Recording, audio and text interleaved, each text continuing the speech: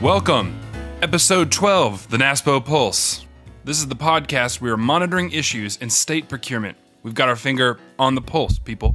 I'm your host, Kevin Miner.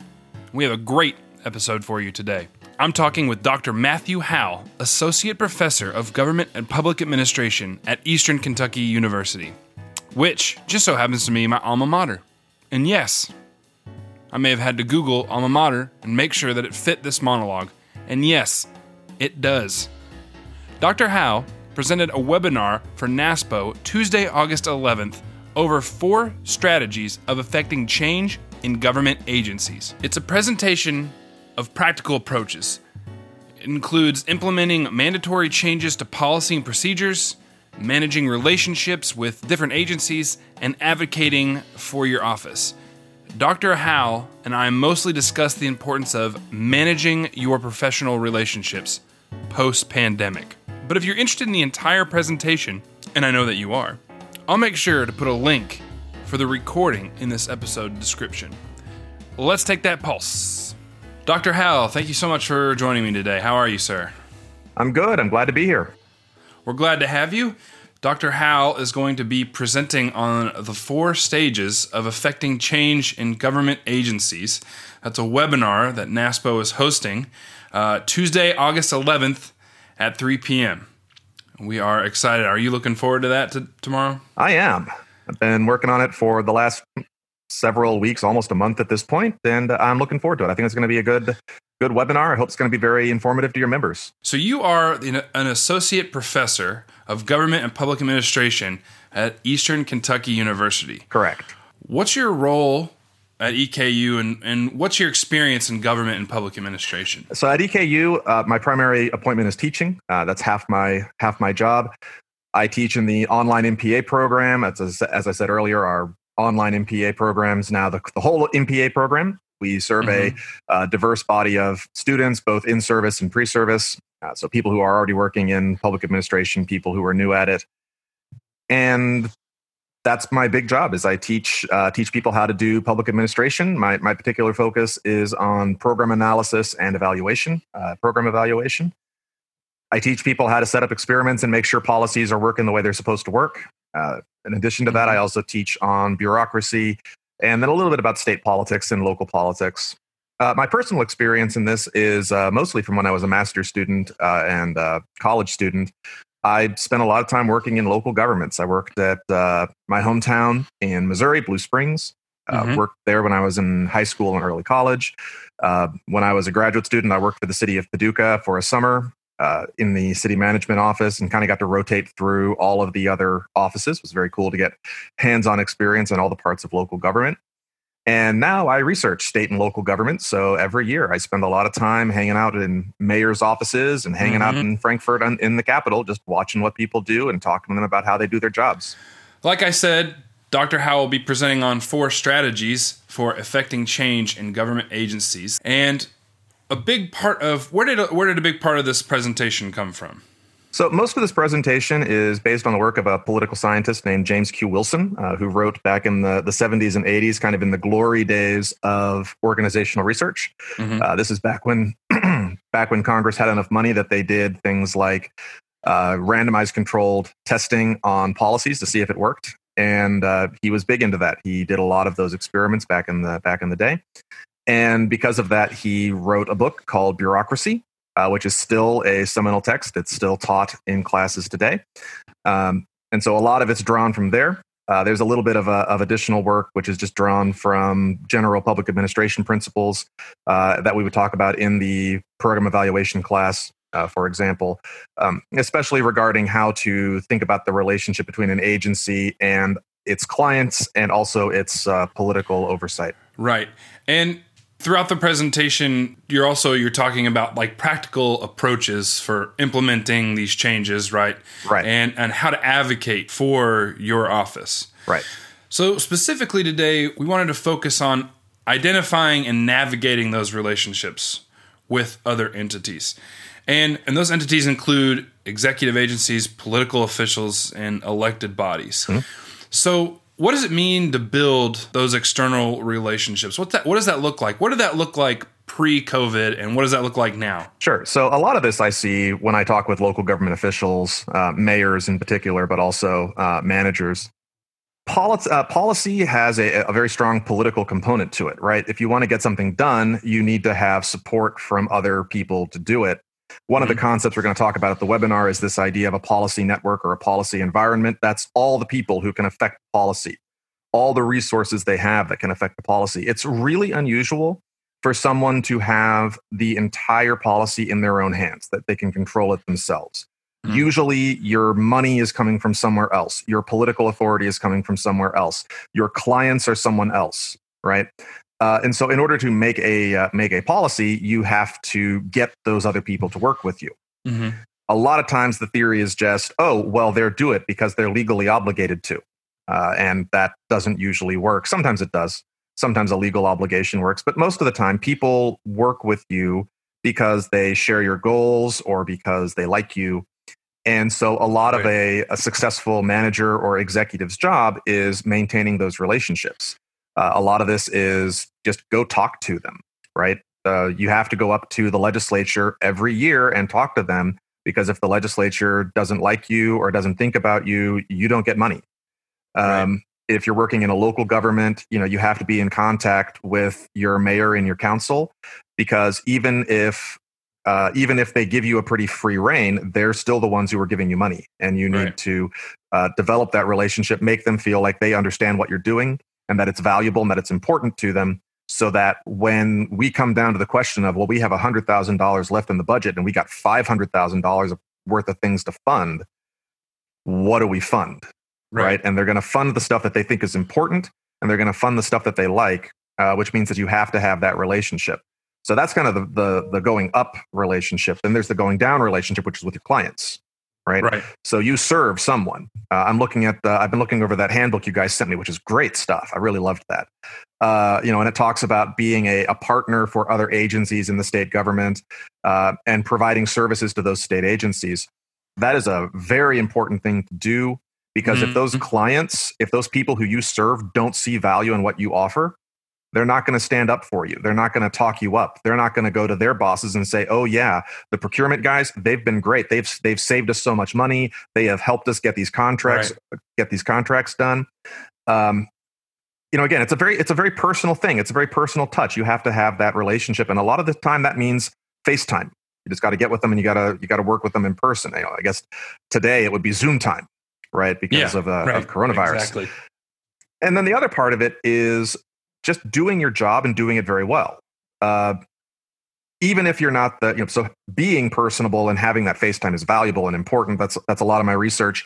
Local government officials, they work with people they see and they know that they work with. And I think that probably generalizes to agencies and state legislators. They work with the people they see and they work with, on a regular basis. They don't just randomly decide, oh, I'm going to go do something with this agency. But if you don't provide value, if you don't do good work, you can be the most personable person in the world. No one is going to be, super excited to come work with you, right? So that's the second part of it. And then what do we do? So that's the first two parts. Part one is be personable, have that relationship. Part two is do your job well, so that be competent, so that people value what you provide to them, that you provide a value to them. And then the third thing is when you get into a actual fight, which you don't want to get into fights very often. Like, don't go around picking fights. But we are in the age of coronavirus. We're in the age of tax revenues declining. Yeah. You've got to be an advocate for your office. If you've done the first two things, then you're going to be in a pretty good position, because they already like you and they already know you provide value. So half the advocacy job is already done.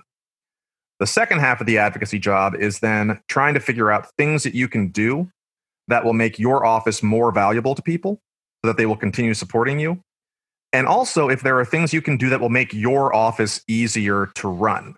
One of the things we're going to talk about in more detail tomorrow is this idea of autonomy. So one of the strategies is called budget cutting. There's 4 strategies. One of them is called budget cutting.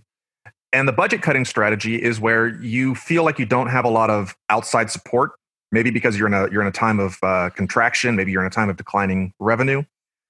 So the budget cutter goes to the legislature and says, "Look, I'm going to cut the budget a little bit. I'm going to save you money. But in return for that, I need to be able to make efficiencies, which means I need more authority to do things. Okay. Budget cutting can actually be a very effective way of actually building power in an agency because you trade money for autonomy. And this allows the procurement officers to more directly look over the contracts, to more directly maybe centralize. We can, this is going to depend on your agency, but we can centralize some more procurement things. That gives the agency more power, which means that we can do it more effectively, which means we can do it more cheaply. And that's the kind of advocacy strategy that you can use to maintain power and maintain the ability of your office to work during coronavirus. So not only more cheaply, but more efficient as well. Are cultivating those relationships in that process that you just talked about and those points, are those the same in a centralized office versus a decentralized office? Or are there variations? Yeah, there'll be variations. What your network looks like depends a lot on the institutional arrangement of your state or local government. So I've been in places that have mostly been decentralized. Right. That have they've had a finance person who oversaw things like contracts, but contracts were generally handled by the offices themselves. Right? They would just check in with the finance office and make sure things were kosher. I have read and studied places that were more centralized. In more decentralized areas, the difficulty you have is that, or there's difficulties and benefits. Right. The difficulty is everybody is spread out, which means it's harder to get FaceTime with all the people you need. The benefit is that everybody's specialized. So whatever your particular issue is, there is someone you can talk to who is the master of that issue. When I worked in Paducah, engineering handled a lot of contracts. And those were run through the engineering department with oversight from finance. Right. But it meant that the people in engineering, regardless of where the contract was actually housed, it actually might have legally been housed in finance. But the people in engineering understood the contracts. They understood what they were buying, and they could very easily explain this to the mayor and the city council to get approval for things when they wanted to buy something. In other places, a more centralized office, the upside of that is everything's in one place, so it's easy to get that FaceTime and those relationships. The downside is a lot of times you'll ask the centralized person, what is this thing you need? And they'll have to say, I don't actually know. I'm going to have to go check with the client and I'll get back to you.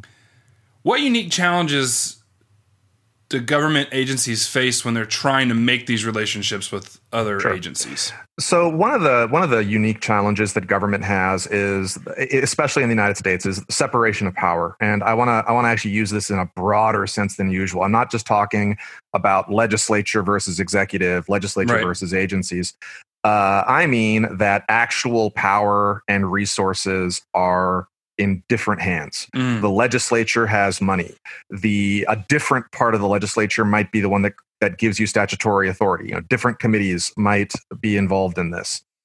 And in the private sector, usually all this is in the same place, right? The board of directors has the legal authority and they have the money, and they dole that out. They delegate that as they want. But at the government level, in cities and states, and the federal level, all those resources are spread out. Different people have different resources, and this is partly intentional. It means that if different people have different resources, it means you can't do anything unless they all agree. Right. So if you grab that resource and you hold on to it. One of the things we're going to talk about is how to use the resources that you have as a procurement officer. So procurement officers have potentially a bunch of different resources that they can use. So they might have legal authority that allows them to act without having to check with the elected branches. They might have resources if they can self-fund. They might have certain powers that they can do, like oversight or investigatory powers over contracts. Those are all things that they can use to leverage the people they have to work with, right? So if you need a client agency, one of the agencies you serve, if you need them to do something for you and they're dragging their feet and that's causing you headaches with the legislature, well, you have some tools you can use. Like, if you got, we need you guys to do this. I don't know, whatever this is. We need you guys to file a certain form or give us a report. And we can't go to the legislature until you do that. And if you don't do that, we're going to be very curious as to why. And we're going to send our inspector general over there to look. Right. Which is maybe something you should do anyway, but it can also be part of the political give and take. We see this obviously with legislatures when they're mad at the executive, they'll call an agency head over and chew them out in a committee hearing. Right. Procurement officers probably can't do that because they're not legislatures. I would say not quite to that extent. Right. They can't do that, but they have other things that they can do, like, you need our signature before you can do something, right? So you're not going to get our signature until you give us that report. Right. And the key thing for a manager or an executive to do is to kind of focus on what their tools are, what their tasks are, what they have that they can work with, what they do super well, and then use that to work with other agencies. I'm making this sound adversarial, but it doesn't have to be adversarial. Okay. You can work a very nice relationship with other people where you just have a system down where they send you reports and you give them signatures. And at the end of the day, we have a smooth operating, very symbiotic system. Relationship. Right. We have good procedures. We tell you what we need, and you provide us that information. We provide you the signatures to approve it, and you can go do it. On the flip side, you also have to recognize that there are people who have levers over you, and you have to learn how to deal with those. So the legislature has a big lever most of the time, which is funding. You got to do what keeps the legislature happy because the legislature has that hammer. Now, this doesn't mean you have to just do what the legislature says. Right. Because the legislature, if it's a good legislature, which most of them are, will listen to you. Right. You go up to the legislature and you say, hey, the procurement office needs this, this, and this. And if we do that, we can give better services to our client agencies, and that will in turn give better service to you. The legislature should be able to take that into consideration. Now, doesn't mean you're going to win. The legislature may ultimately say, hey, look, we don't have the money for this, or we have bigger fish to fry, or we have bigger problems. We can't deal with this right now. What can you do with what we can offer you? But there is room for a manager and an executive to talk to the legislature and get them to give a little bit, right? This isn't actually, our standard model is the legislature says do this and everyone goes and does it. That's not really the way it works. Right. You can negotiate this. You can go up and you can politic a little bit. Again, now I want to be clear here. I'm saying you can politic in the sense that you can talk to them about policy and you can talk to them about what services you provide. I'm not talking about going up and saying, oh, we're going to screw the other party kind of politics. Right. Just in, politics in the sense of like office politics, right? Yeah. Wilson has a great line in his book. He says, bad executives think their job is management. Good executives recognize that their job is dealing with all the piddly stuff that lets their managers do their job. What about dealing with statutory mandates? What about dealing with things that you can't get around? Once the legislature makes its decision, you got to live with that. The negotiation all happens before the decision is made. After the decision, it's too late to negotiate. At that point, you just got to deal with what comes down. They might give you some flexibility. A lot of legislatures like to do that. They give flexibility to the agencies and say, here's kind of what we want you to achieve, and here's the toolbox you have. So you want to focus on what you're best at. Another good piece of advice I've heard over the years is the job is too big for anyone to do. You have to focus on what's most important. If you try to do everything, you're going to do nothing. So I want to switch gears just a little bit. We're running out of time, but I really want to talk about the pandemic just a little bit more. So due to the pandemic, many procurement offices are going to face budget cuts. It's just going to happen. What kind of relationships do agencies like procurement offices need to make to ensure that they are in a good place to advocate for their budget, for their office? Yeah, so there's two pieces of kind of standard advice for this. Varies from state to state, but look at who has control over your budget. So is the legislature going to be making these decisions, or is the governor going to be making these decisions? And that's kind of your direct relationship.